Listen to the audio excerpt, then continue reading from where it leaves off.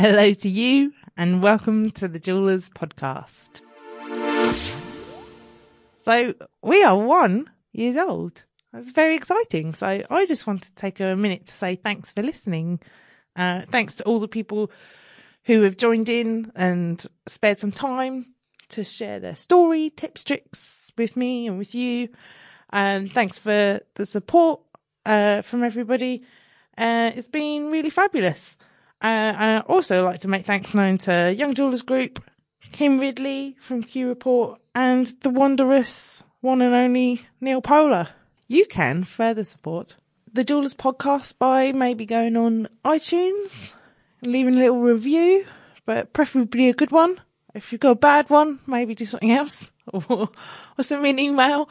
My email, if you want to get involved somehow or promote something or share your story or tell me I'm rubbish, is hello@socialstorytellers.com. I also just wanted to take a minute because the fair is coming up in August. The dates are 25th to 27th of August. And that is in Sydney. So if you're umming and ahhing about whether or not you're going to come or not, you should come. Easy as. It's a great way to keep in touch with the industry, and Young Jewelers Group has organised drinks, a meet and greet on the 25th, Saturday 25th at 7:30, King Street Wharfway. Finer details TBD. So I'll keep you updated with all those details if you're not on Facebook on next month's podcast, and any other interesting things that might be going on behind the scenes. Anyhow, here is the last episode of my trip to Adelaide with Peter Coombs. And if you don't know who Peter is, you can find him on Insta. His handle is Peter Coombs Eyewear, no E. He has designed and reimagined how we frame our faces with eyewear. So it's pretty special. Go and have a look. And I hope you enjoy the episode. And I'll see you next month. Follow us on Instagram. Keep in touch. Speak to you next month with some more updates for the fair. Thanks. So I'm here with Peter Coombs. How are you, Peter? I'm really well. It's a lazy Sunday afternoon here in Adelaide. The Fringe has begun, and I believe people are out partying. Sure. I didn't realise it was the Fringe when I came out here, and it made sense as to why I couldn't get a hotel very easily. Yeah, I think there's probably a lot of RVs and lesser quality sleeping accommodation parked along the roads in Adelaide at the moment. It's kind of like the carnies have come to town. Sure. Good fun, though. Yeah, it is a good fun time. Everyone's out, and I saw some amazing people, street performers, just doing the weirdest things. You want to come back in a couple of weeks when WOMAD's on. Oh, yeah. Then it's really... It's like some people look like they've walked out of the forest, which is cool if that's their thing. You know? Yeah. But it's salute them for it. Beautiful. Yeah. So you make eyewear. Well, I make a lot of eyewear. I make a lot of things, but mostly eyewear. When I was studying in the 80s, I'd made knives and goblets and rings. Oh, okay. And I was a surfer guy, but there's only so many goblets and knives and rings and whatever you can make. And I thought, I'm always in the sun, always on the beach. Why don't I make a frame? Yeah. And turns out I was pretty good at it. Yeah, nice. What came? The jewelry came first. Then you. I was doing a degree. I was doing a degree in design under some really good teachers. I had an English stone setter and an English enamelist teaching me, and a German silversmith, and really good drawing teachers. And it was that school of thought that the more knowledge you have, the more technique you might know, the more possibilities available, which is kind of how they teach at the music school. You have to learn all the scales and you have to learn all the songs. You have to learn everything. Yeah. And that kind of sets you free. Whereas in the 80s, there was the other school of thought that just be free. Yeah. But, you know, I don't know how you're meant to make some of the highly technical pieces if you don't actually have the skill, Yeah. you know, which comes from learning the classics, shall we say. So when you say you wanted to make just a set of frames to go to the beach with, is that right? Well, just to actually, well, it's that and to go clubbing. But did they turn out? Oh, look, they you know, they were there's they gonna be were a few brilliant. challenges in Yeah, there. no, it was really interesting because they took a few weeks to make, Okay. and there were, you know, I made the chassis, and then I would make, and then I'd have the actual 3D thing in front of me, and I go, oh, how do I resolve this? How do I resolve that? Yeah. And it was a lot. It was, you know, a big learning curve, but you know, I actually still make that particular frame, Okay.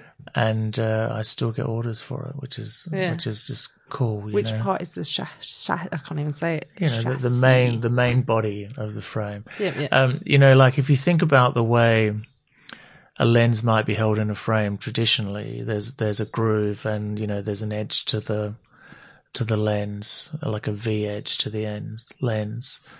I didn't actually have the skill or the machine to actually do that, so I had to come up with another way to fit a lens to a frame. So I'd actually seen something, I think, on a boat, and I thought, oh, that's interesting. And so instead of the lens being held within the frame, it's actually suspended between 3 pins, as if it's like a shock absorber kind of thing. Yeah. And it works really well. And, you know, that same design idea, I've just rethought and redone and re-released a whole new range using that process. And 30 years, is it? 32, coming into 33 right now. Yeah. So 30, That's why I've got no hair anymore. but 32 years for a fairly niche product, would you say, in Adelaide?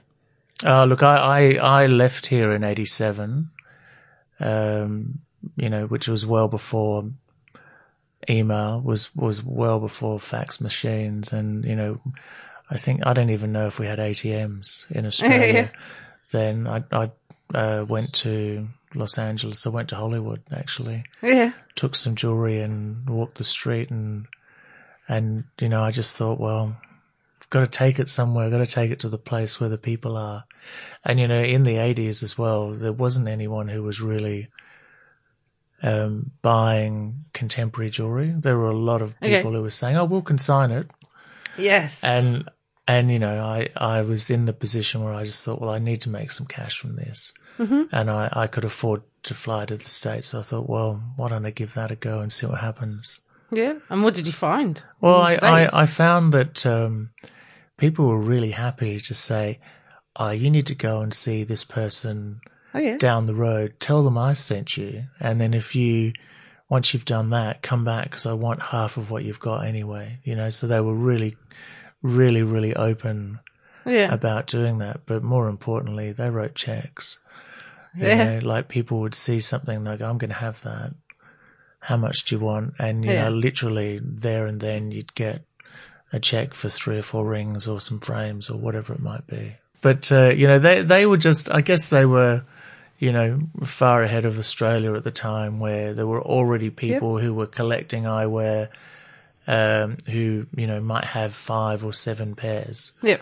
And that's kind of starting to happen here now, but it's always been pretty big there. Yep. And, you know, at that time, you know, I remember my father, who wore frames, had, you know, like nice Engelhard frames. They were a big company here in Australia. Okay.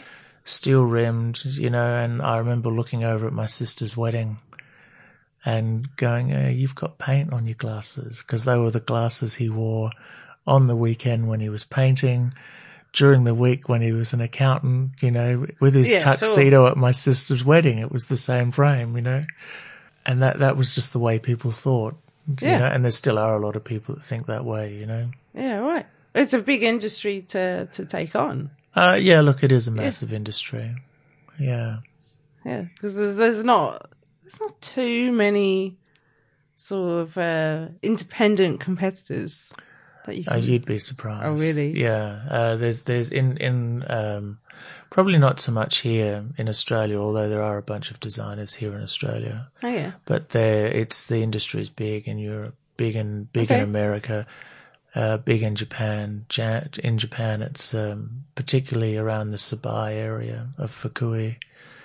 It's like the center of the eyewear industry. So do you think you're pretty unique in terms of keeping a firm grasp on the jewelry side of your craft, or is that quite standard?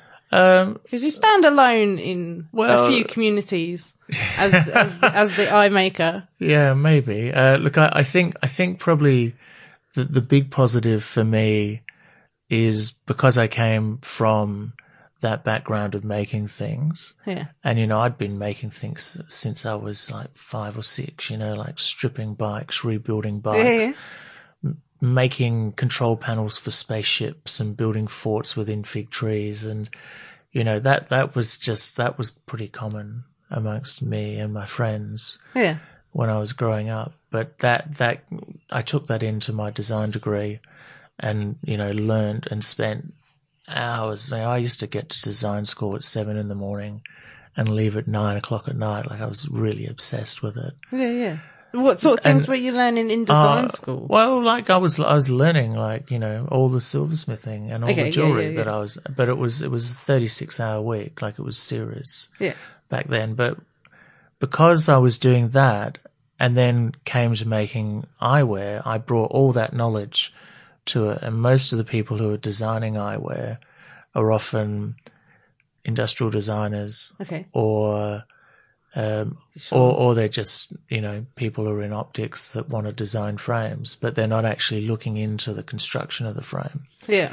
So literally every frame I've made has been a ground up design, from designing the nose pieces to designing the hinges. Whereas if you have a look at a lot of the frames which are made these days, that way that they're making frames, particularly the plastics, the acetates and the horn, it's the same way that they've been making frames for 100 years. Yeah. So, and I'll get slammed for this, but what they're doing is decorating. They're not actually designing, they're not actually recreating or reimagining something. Yeah, right. And so that I think has been throughout the entire time, like the big key to what I do. It's like it's a ground up design and people will come and they go, oh my God, I love the way this works and I love this and I love that. But the comment that gets made most of all is, oh my God, they're so comfortable. Okay. Which to me is a shock because, it's something that's on your face, which is a pretty sensitive part of your body. Yeah. And to be told that by so many people, it's like, what's going on with the rest of the world? Yeah, right. And do you have the CAD hand make argument in eyewear? Yeah, look, there are a lot of people who do that. And there's a lot of people, well, actually most people probably do the CAD thing. Mm-hmm. The thing that I found is, one of this frame that I'm wearing, which is part of the 4 o'clock collection, when we first had that produced in Japan, I'd actually tried to have it produced in Australia, but it just wasn't going anywhere. Okay. There was a lot of wastage of titanium and other problems. But I sent the images up to a place in Japan that had been recommended to me, and the drawings, and they actually rang me and said, look, we don't think this is going to be possible. Yeah. So I said, well, hang about. Let me send you 5 fully handmade frames in titanium and argentium, and then we'll talk some more. So I sent them, because it's like all folded out of one sheet. There's no joins except for mechanical joins. There's no actually joins in the titanium. They had to make it differently from how it ended up looking. So I sent these frames up. They rang me and they're like, so, Kum-san, first question, who made the frames? I was like, oh, I did. And he's like, oh, wow. So this is where it got really funny the owner of this company rang me the next day and said, I'm coming to Australia. I'm coming to your lab in 9 days. And I was like, oh, wow, it's just a studio in Adelaide. But, but, you know, like the point of what I'm saying is that because I'd actually handmade stuff, I'd been in jewelry factories, I'd been in stamping factories, I was able to have a conversation with these people about, well, you know, that particular machine, how about we use it to do X, Y, and Z? Okay. Rather than what often happens is the producer will say, okay, you want this. We think we can maybe make it that way. And that's why it all ends up looking the same. Yeah. And so it was this really interesting So you look conversation. at the whole process. Yeah. So as a designer. Yeah. But there was part of part of this frame that they said, we're not really sure how you achieve that. Can you show us? So I took some photos of this little tool I made. Yeah. And then they were like, so where did you get that tool from? I went, oh, I made it. And they're just like, it was just a really nice way of getting to know each other through machinery and process. Yeah, sure. How does working with titanium differ from other metals? Well, so, you know, like, look, I've worked with a lot of other metals in my life. Like I've done full fit outs of restaurants in steel and old bowling alley. Okay. I've made regalia. I've made 2 Lord Mayoral medallions. I've made chains. I've made goblets, you know. So it's like you get to know the differences in each metal. And then, you know, as you work up the tree into something like 18 white, which is really hard, or platinum, which is like, you know, like they've got their own problems. So if you come back from there and work in silver, or I do all my testing in sheet aluminium, it's really fast. It's almost, to me, it's like cutting butter, you know? Yeah, yeah. So I'll actually, where I know a lot of people who do what I do will actually laser cut in thick paper and get the shape. So I actually do the equivalent of that.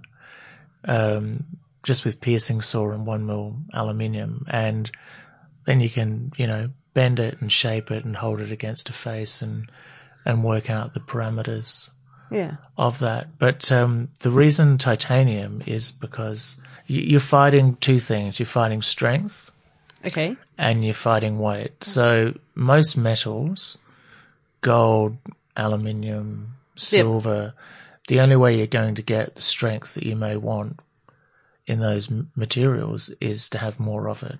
Yeah. And thus you're getting weight. Yeah. Whereas if you're working with titanium, you've already got the inherent strength of the material. Like that's an integral part of the material. And from there you just, you know, cut it and shape it and play with it. So are there metals that are just, you know, you can't go there? Oh yeah. Look, I used to make a lot of aluminium frames. Yeah. And they were beautiful and they were bright, and I did all the anodizing, and it was, you know, like going into a sweet shop and going, look at all these lovely sweeties, you know, like the colors were so vibrant. Yeah. But it just wasn't strong enough. Whatever you did with it, or it was too heavy. So, and so it was like, which was great for collectors. Collectors didn't mind so much because they were prepared to listen to the story and understand why it was. But when you're sort of spreading your wings a bit more, you don't really have that opportunity to tell that story, and it actually cuts you out of a lot of opportunities, because I sell to other businesses. I sell to high-end opticians in Australia and New Zealand and Canada and America and other places. Yeah. And so, you know, they have staff who are in the high-end places. They are highly trained people. Yeah. But then they have to tell the story and fit that frame to somebody and make it work. So, you know, like take away as many obstacles as you possibly can to make it happen. There's a lot of engineering behind the pieces. Yeah. You know, there's a lot of stuff which, you know, you might be working on the design of, or whether it's just on paper or you're actually doing it in metal, going, how will this work? There's a lot of that happens just, I'd try to swim. So, you swim up and down the pool Yeah. to do a kilometre and, there's a lot of random stuff that goes through your mind. Yeah. But, often you'll get that aha moment or polishing. Like if I'm doing a lot of polishing, I'll sit in front of the polishers for maybe 3 or 4 hours. Yeah. Listen to some crazy music and polish away, and then it's like, and So you'll jump away from that and quickly do a sketch or, yeah. Yeah. So do you find that sort of you can go both ways with it? You can sort of do a lot of like drawing, prepping, and then sometimes you just have to go straight in. Yeah. Okay. Yeah. And that I guess, having been doing it since the 80s, there are a lot of things which are a lot easier to work out now than they were back then and in the early 90s. And it's a lot faster too, like there's frames that I've remade which I can do in a day and a half or a couple of days, which used to take more than a week. Yeah, right. Even just apps on your phone and you can quickly use a converter, rather than... No, I do that all in my head. Oh, you do? Yeah. Okay. I was really in, look, I when I was leaving, when I was at school and then, early at university, I was working in construction, doing, high-end measurement, and, maths. Working out formula. So I actually particularly like that sort of stuff. So you learnt it in the era where it wasn't that sort of stuff wasn't available. So what things are the tools that have come along? My philosophy is that, and I stole this quote from somebody else, but I live by it. Yeah. That good design, the best design is the simplest solution using the least materials. Yeah. And it's a really good thing to live by. Even all the jewelry that I make, I've never been an encruster, shall we say, and I know that that's the thing that people do now. Yeah. I'm really interested in form. Mm-hmm. So it would be really sculptural, really architectural and beautiful lines. And that actually came over into the eyewear, and there is a lot of eyewear with a lot of embellishments. Yep. I seek beautiful, clean lines, but within that, there's actually nowhere to hide. Absolutely nowhere to hide, and that's my challenge every day. But to go back to your question, what's come along? Well, I guess using programs like I don't do CAD. I've got a friend that creates my DXF files for the Japanese. Mm-hmm. But I use Photoshop a lot. So I'll draw a shape and then I'll manipulate that shape and then I'll print it out and then I'll go back to the old school method, which I can do really quickly and cut it in aluminium and, I'll have 5 variations of the same shape. Yeah. And it's like, maybe we'll make it a little slimmer, or the nose needs to be wider, or that's too sharp, and it's actually, I think it's really important to actually have the 3-dimensional thing in your hand. Yeah. Even if it isn't the actual fully finished thing, just so you can understand that. And I see that a lot when I go to the international shows. Mm-hmm.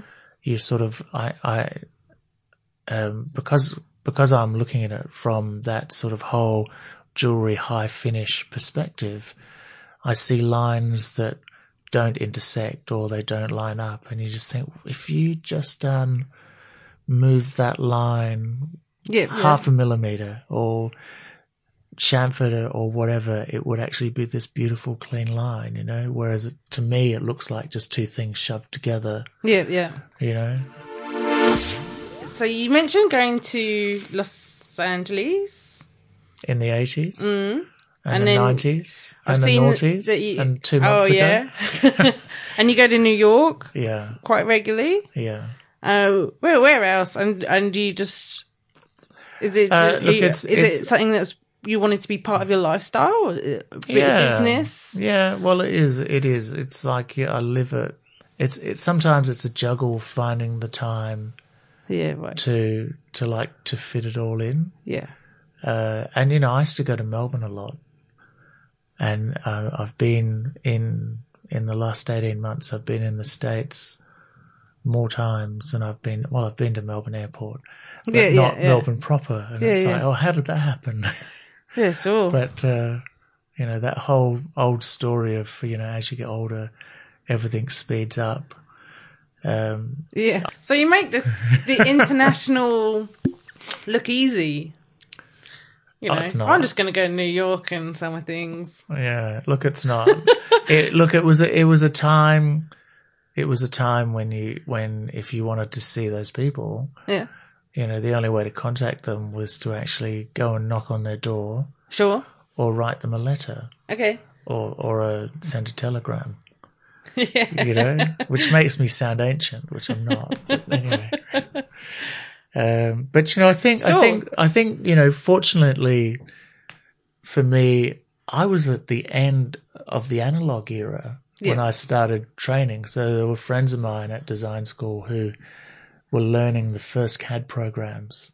Yeah, sure. Yeah, right. In fact, there was friends of mine learning how to write COBOL and MS-DOS to run those CAD programs. Yeah. So it was really weird interface too. But look, I think I've always tried to, and I think it was my grandmother that told me this, and she was a court milliner in Scotland. Okay.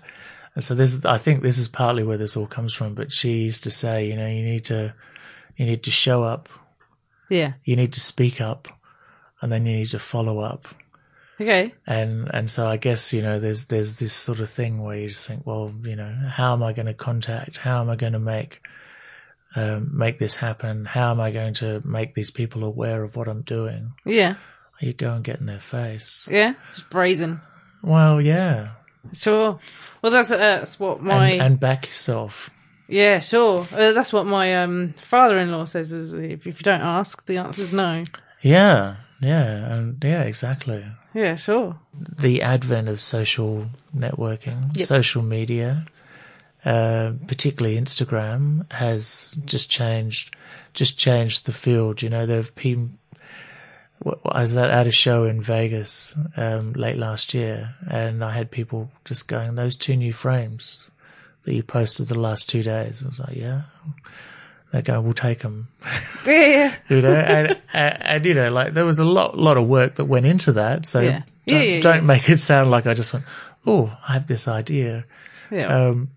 But it was this beautiful thing that people had been primed to look for those Instagram posts. Yeah. And that's what they seem to do before the shows now. In the old days, you used to try to get a pre-show catalogue. Yeah. And then you'd read it and you go, "Oh, those sound interesting," or "Those sound interesting." But this has made it so much easier. Well, like you say your grandmother said, you're doing the follow up. Yeah. So I think a lot.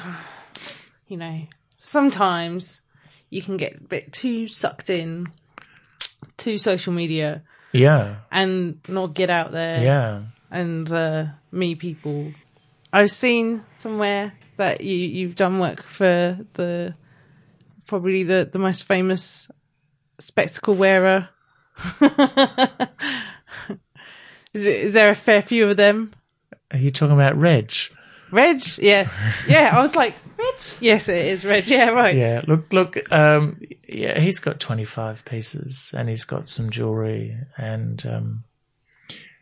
Because he loves the design and and this is a really interesting world. Part of the conversation because part of it feels like the albatross around my neck, like oh sure he pays really well.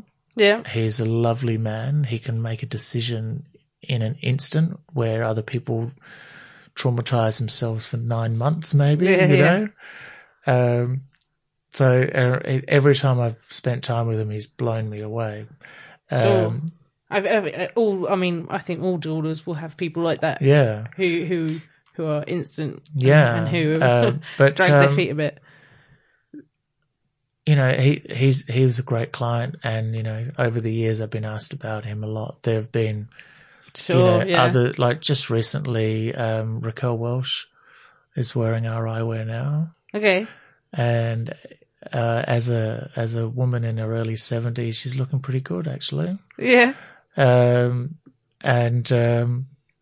But you know, just really lovely. But you know, it's kind of funny. I found out that Raquel was wearing the frames just by accident, and I was at LA Eyeworks in the middle of a conversation, and the woman who is the manager of the main store was like, "Oh, I need to ask you something when we're finished." And I was like, "Okay." And when we got to it, she said, "Oh, Raquel Welch rang and blah blah blah blah." And I was like, hold on a second." Yeah, right. You mean like the Raquel Welch? She went, "Oh yeah, of course." And it was, to them, it was just, you know, just another customer, you know. Yeah. But that kind of thing is just kind of mind blowing when you have no idea. Yeah. When you're selling to other businesses and they're selling, unless it pops up on their social media. Yeah. You know, it's like you just never know about some of these people, you know. Sure. Someone like Elton John, though, he's a great champion. He's a great supporter. Yeah. So someone great to have on your side. Yeah. Absolutely. Absolutely. But you know, there's so many of them. I don't want to, like, you know, no. downplay it. Yeah, but at the same time, there are so many. But then. And most of them were lovely. But, you know, in amongst that, there were some really not very nice ones there was one in particular who I just said, sorry, we can't do this. And I've only done that maybe 2 or 3 times in 3 decades. Knowing when to say no is an important skill. Yeah. Yeah. So what about things that people might not know about you? What are the things that you're passionate about that no one ever seems to ask you about? How about I made a piece of jewelry for... Oh, that's my daughter. How about I made a piece of jewelry for the City of Adelaide, and Professor Andy Thomas, the astronaut, took it with him on the space shuttle, and it flew 5 million kilometres around the Earth. Wow. And then was given back to the City of Adelaide. That's pretty cool. That is cool. I would have liked to have gone with him too, of course. It's an interesting thing, because when I was 15, I went on TV, and I was like, I said to my friends, everyone give me a ring, and I'll like, you know, wave my hands on TV. Look, my ring's on TV. So it's an interesting thing that he can take these things from people, and jewelry's such an easy thing. Yeah, but you know, and this the funny thing is, you know, like my mother, who's probably my biggest fan, and she's got, you know, volumes of press stuff. From all over the cutouts. Oh yeah, but. I gave her a photo. So there's this actor here called Eric Thompson, who everyone knew as Mitch in one of the TV shows, and he's in the Rafters show. And so my mother got a photo of me and Eric's wearing the glasses. She's going, yeah, that's a far more impressive than you and that astronaut guy. And I just love the fact that it was like, oh, you know, I don't know who that astronaut is. So what? He flies the space shuttle. Right. Different things blow different minds. Yeah. Hey? Look, I don't know. I don't know. Look, I'll probably the thing, and I'm pretty loud about this anyway, but I'll actually make anything, you know. And to me, design, I look at design in a really holistic way. So.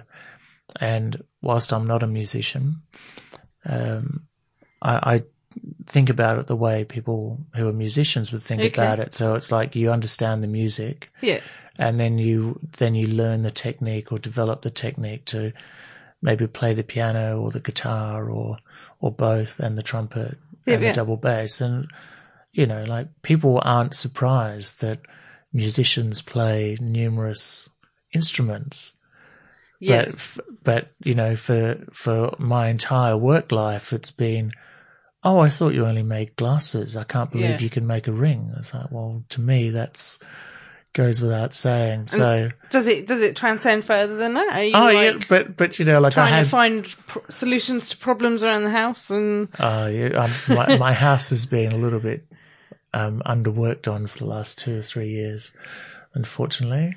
But you know, when I had some really good friends from the wine industry, they bought a restaurant in McLaren Vale. Yeah. And so I'd done glasses for them. I'd done christening presents. I'd done rings. They'd spent a lot of time in the studio and in my house. Yeah. And a lot of the stuff in both I've actually built, like the chairs or the tables or all the outdoor area. Yeah. And so, you know, Michael said, "Oh, we've bought the Salopian," which, by the way, is an amazing restaurant in McLaren Vale. Yeah. And he said, "I just want to come and talk to you about it." So he came over and he said, "Look, I really love the way you do things. Will you make me a bar for the restaurant?" I was like, "Oh, well, okay." Yeah. "How long is it?" And he said, "Oh, it's about 4 meters." So I went down and measured it, and it was 17. Oh, yeah. And then that went from that to designing the wine racks and the gin racks and room divider and then what a cool project, though. Consulting on and going through the interior designers stuff. Yeah, right. But, you know, that came from a man I'd made an engagement ring for. Sure. And then going, "Oh, you can do this other stuff." And it's like, well, you know, welding is so similar to jewelry making. Yeah. And sometimes it's really nice to get the MIG welder out and get the angle grinder out and sparks everywhere instead of, you know, working under a microscope or under, you know, 10 time and under a loop. Yeah. So that sometimes, yeah. So, yeah, I think that's probably the thing that, you know, I'll basically take that design knowledge and the engineering knowledge and I'll apply it to whatever. And a lot of that would be knowing the metals, the materials, how they work. Yeah. And you know, like, I think I find most things pretty easy, and the only thing that I ever struggle with, and it's pretty much what all the industry struggles with, is remelting old gold, where sometimes it'll be a breeze. Yeah. And then other times you'll fight with it for a long time, like for a whole day, melt, roll, crack, or I'll melt it again, or I'll try to fuse it. Yeah. But I've just done a ring for a friend of mine who's really unwell, but it's got 4 generations of jewelry in it. Yeah. And so part of it I actually kept the stuff separate. But even just remelting an old ring big job. and then re-rolling it, it's like, well, I don't even know what's in this. So, you know, you add a little bit of palladium, or, you know, add a bit of extra raw gold, fine gold or whatever. And yeah. But yeah, so that's the only thing that drives me nuts. So that's a lot of knowledge, from design to, I'm going to say it wrong, metallurgy. Metallurgy. Metallurgy. I'm not a metallurgist. No. But you're going to need to know a fair amount. Yeah, but that doesn't make me a metallurgist. That's like suggesting that because I could play like an octave on a trumpet that I'm a musician. Okay. Because I can, but I'm not. Yeah. You know? Sure. Yeah. But you could probably call me a metrologist. Okay. Which is someone who can measure in very fine increments. Okay. Sure. Yeah. That's more the engineering side, hey? Yeah. Would you call yourself an engineer? I look, there's an engineering edge to what I do, but no, I wouldn't call myself an engineer. And that's in due respect to people who... Okay. I'm a designer. Okay. Who happens to make, you know, 3D stuff in precious and other metals. Yeah, yeah. It's pretty much everything that I work with is metal, you know, so. Yeah. And what was the sort of driving force at the beginning? Was it problem solving designing or designing for art? Well, see, the way I was taught was, you know, design is art, but art which works. Yeah. So, okay. you know, art is often static. Yeah. And I guess, you know, for me, taking it that step further and doing eyewear, you know, something which had to open and close and sit on a face. Yeah.